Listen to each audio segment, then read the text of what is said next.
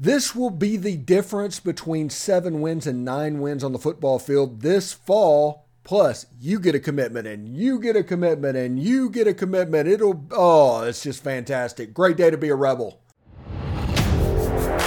You are Locked On Ole Miss, your daily podcast on the Ole Miss Rebels.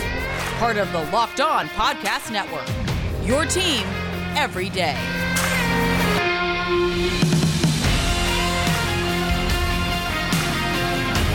Thanks for making the Locked On Ole Miss podcast your first listen every day. We are free and available wherever you get your podcast, including YouTube. Subscribe there. We'll be very thankful. Hi, I'm Stephen Willis. This is the Locked On Ole Miss podcast. Hope everybody had a great Mother's Day, but let's get right to it.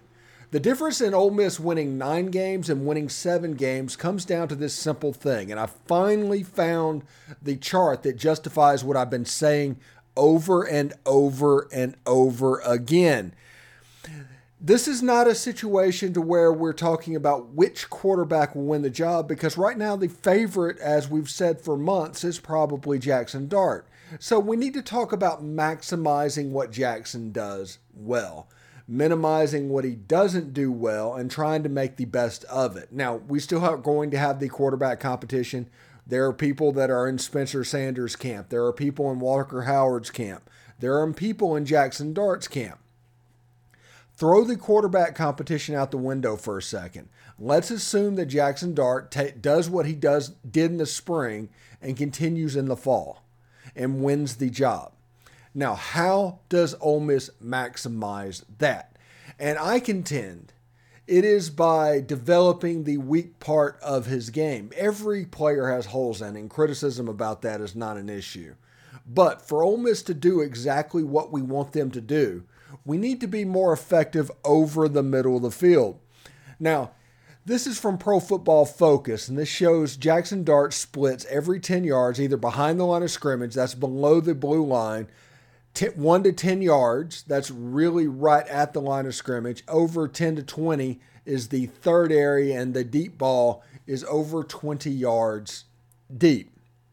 And if you look between the numbers, the top two positions between the numbers, first of all, his deep ball has absolutely got to get better in the middle of the field. I did not realize that that was as low as it was.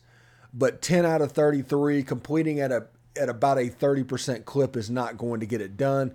He is most effective yardage-wise there, and that is because, honestly, Jonathan Mingo did a really good job in the post-pattern game going down the field. So throwing the post, he was only 10 of 33 last season. Had 2 TDs, 3 picks overall.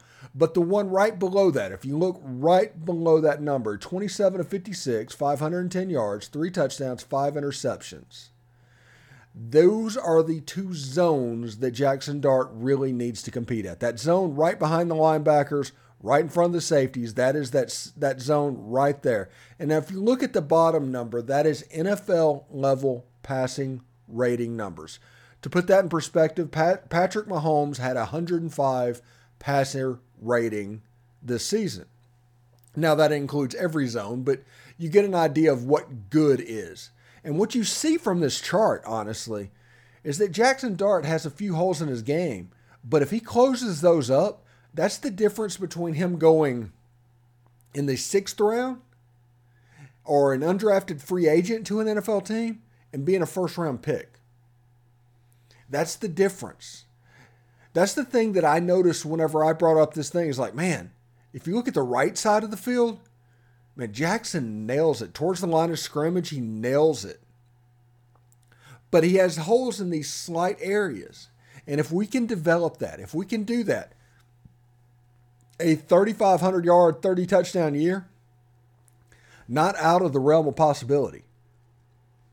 So, if you look at the questions that this Ole Miss team has, you can see it is clear as day on here of what Ole Miss needs to work on. Now, this is exasperated by the fact that the strength of the Ole Miss team right now, because at the time of this recording, it could all change, Ole Miss has not received a commitment from Keon Coleman, which without Keon Coleman, the strength of this team will be running backs and tight ends.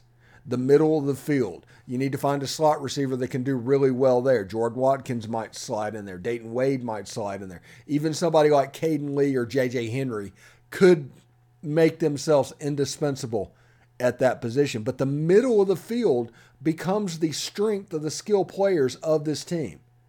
Now, Trey Harris on the outside, especially if he's outside right, he's probably going to do fairly well.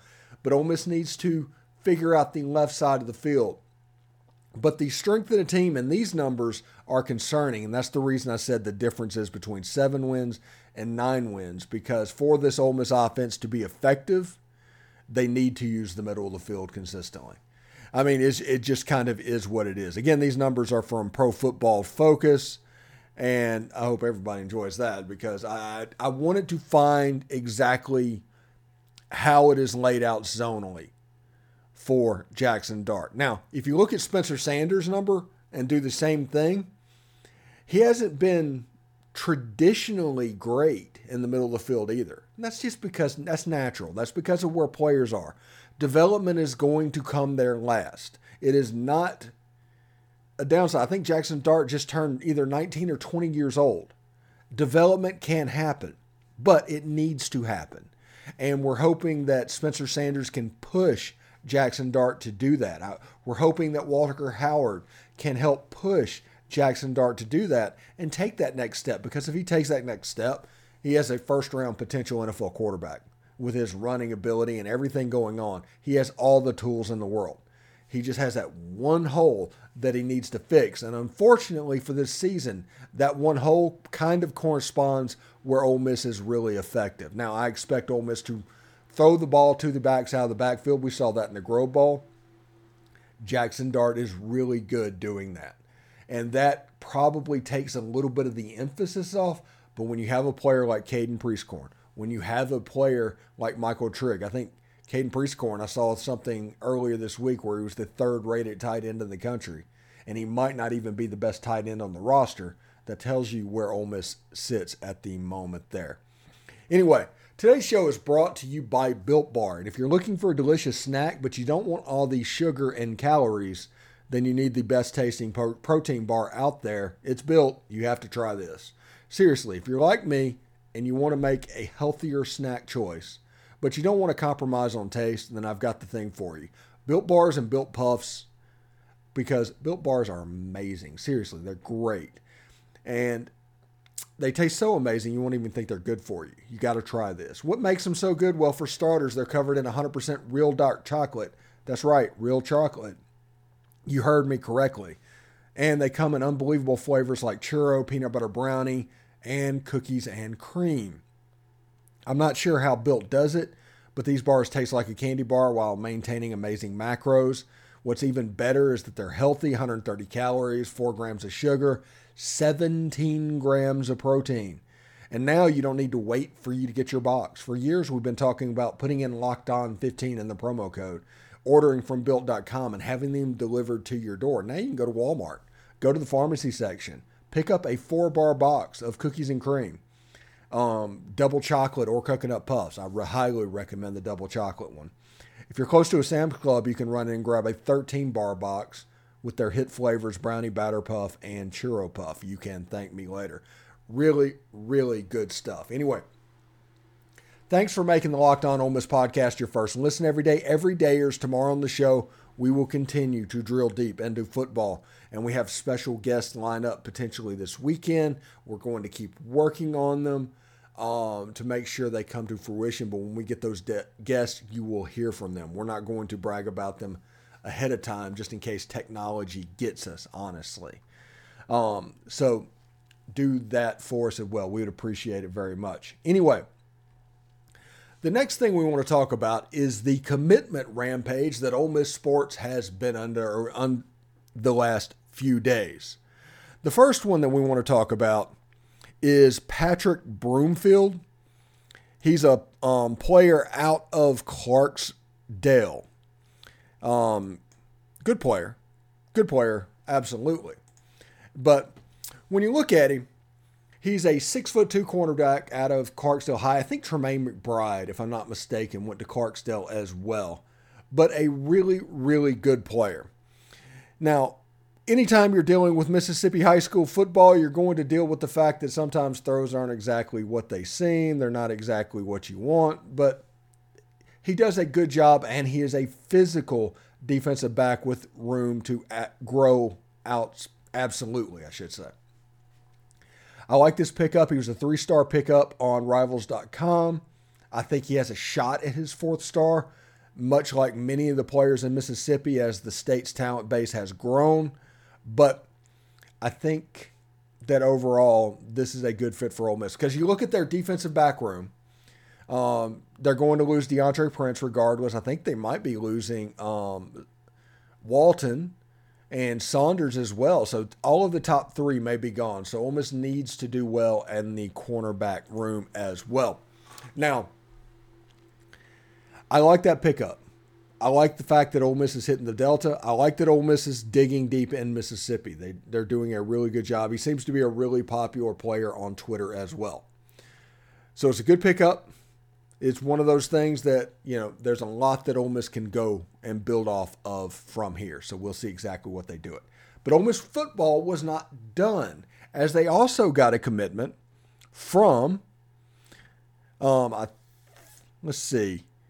Akello Stone. I know I'm probably butchering his first name, but I apologize. I put this up here because I found this from the AJC, is from when Stone entered the portal. An impactful loss for Georgia Tech. Now, there's going to be people saying, it's like, hey, he's not up at the top of the list of transfer portal acquisitions. We should not get fired up about this. Now, my problem that I have with people over this and that have that mindset, they're the same people that are all upset because of the loss of Taiwan Malone or David Sigmundson. You can do potential on one side. When you lose them, you can talk about potential. But whenever they come in, you need to just talk about execution, which that doesn't correlate. I'm definitely a person, let's do apples to apples. And he was rated by Georgia Tech this spring as their number 1 defensive lineman. And whenever you're bringing in that defensive lineman as a depth piece, which we told you about last year, because J.J. Pegues is going to be the number 1 at that position, you're bringing in somebody to compete with Jamon Gordon to make the totality of that room a little bit better. This commitment was an absolute win. This commitment was an absolute important move for Ole Miss football.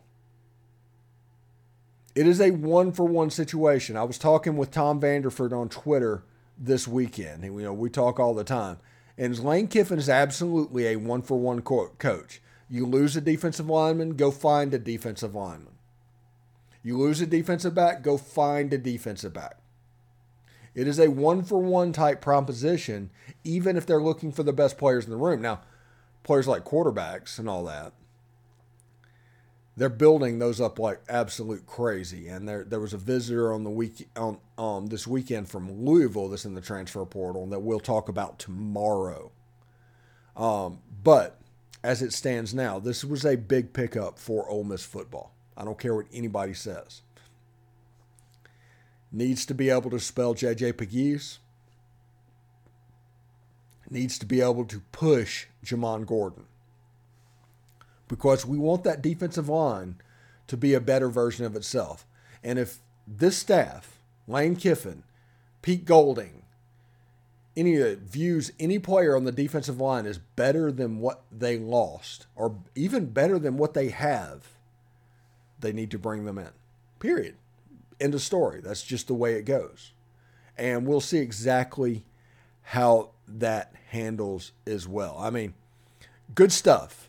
I like the idea. I think it's a Akello Stone. We'll see exactly what happens there. But, yeah, here's the article again. I don't know if I put it up. I just wanted to put it up so everybody can see it. AJC calls it an impactful loss for Georgia Tech football with Stone entering the portal. Stone to Ole Miss, that shows you, I think it can work. He's 6'2", 280 pounds. I've seen 250 online. And I think that might be going off of his recruiting profile back in the day. But he was 280 listed by Georgia Tech because that's what that's from. That was from the Georgia Tech roster. So we'll see exactly how that goes as well. Now, when we come back, we will shift gears and go to basketball because Ole Miss had a little bit of a day in basketball as well as the commitments kept coming and coming and coming. Anyway, stick around. All right, thanks for making the Locked On Ole Miss podcast your first listen every day. We are free and available wherever you get your podcast, including YouTube. Do us a favor, subscribe to the YouTube channel, hit the bell for notifications, upvote, comment, all of that stuff. Join our subtext community. Now, I don't get information insider a lot. I live in Central Florida. I don't think I've hidden that from anybody. But when I do, the subtext community gets it first. And sometimes people reach out for me and they give predictions and what's going on.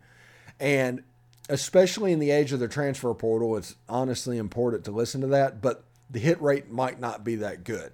For instance, we'll say that a whole bunch of people all of a sudden, like the Andy Taylor kid from Marshall, I saw a done deal post for a week on that one. And it didn't make sense because there were people making it that didn't normally make posts like that. So I kind of paid attention to what was going on. Taylor ended up going to Mississippi State, so I was right to lay off on that. But the point is, in the age of the transfer portal, the hit rate is not good from these college players going to other places. Whenever they go through their high school recruitment, it's just a different animal than when they go through this transfer portal recruitment. And I'm not judging anybody that has said anything about this and about anyone because it's hard, it's difficult, and you don't really have the staff and infrastructure put into place that you have for high school recruiting. So it's going to be difficult. That's one of the reasons people are railing so much about the transfer portal because it's hard. It requires more work. You just added a ton to their plate. It kind of is what it is. Now, I say all that to say this. One of the players that I started to hear rumblings about a couple of days ago, now nothing concrete and nobody was willing to say that this was a done deal or anything like that, was Musa Cisse out of Oklahoma State. He's a former 5-star signee with the University of Memphis.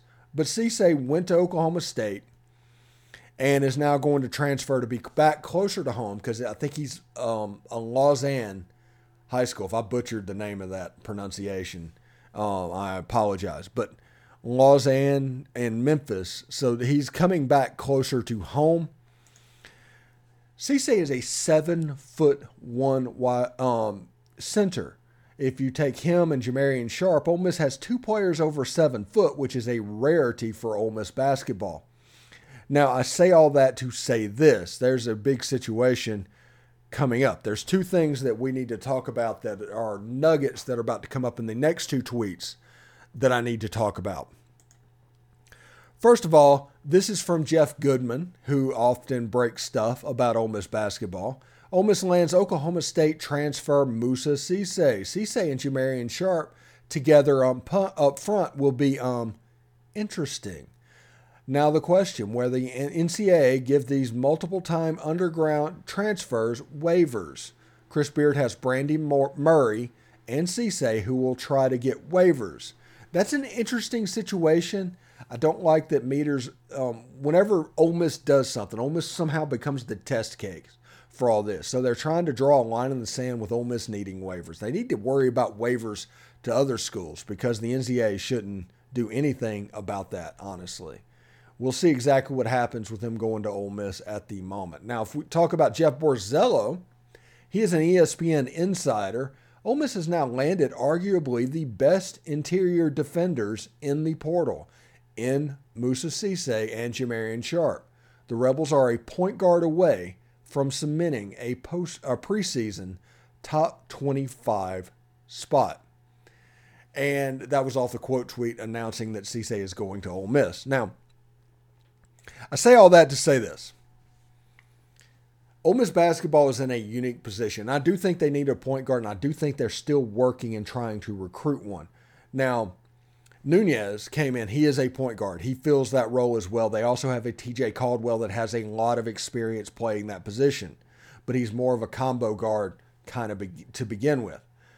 I think there's a player out of Utah Valley that Ole Miss is recruiting that kind of fits that point guard realm. We'll see exactly what happens as well. But Ole Miss as a team has a chance to be a preseason top 25 team after what we just saw. That is called the Chris Beard effect. That is called everything that we've been interested in happening. Everything that we've talked about. Ole Miss is essentially one type player from getting into that conversation. Now, we're not talking about top 10 Ole Miss, but we're talking about competitive Ole Miss. We're talking about NCAA tournament Ole Miss. And that is a big step for men's basketball. Chris Beard is doing a heck of a job, and it'll be interesting to see exactly how he does. Now, we're pretty fired up, and we will continue following that and seeing if Ole Miss can find that point guard, because this basketball construction is kind of becoming interesting.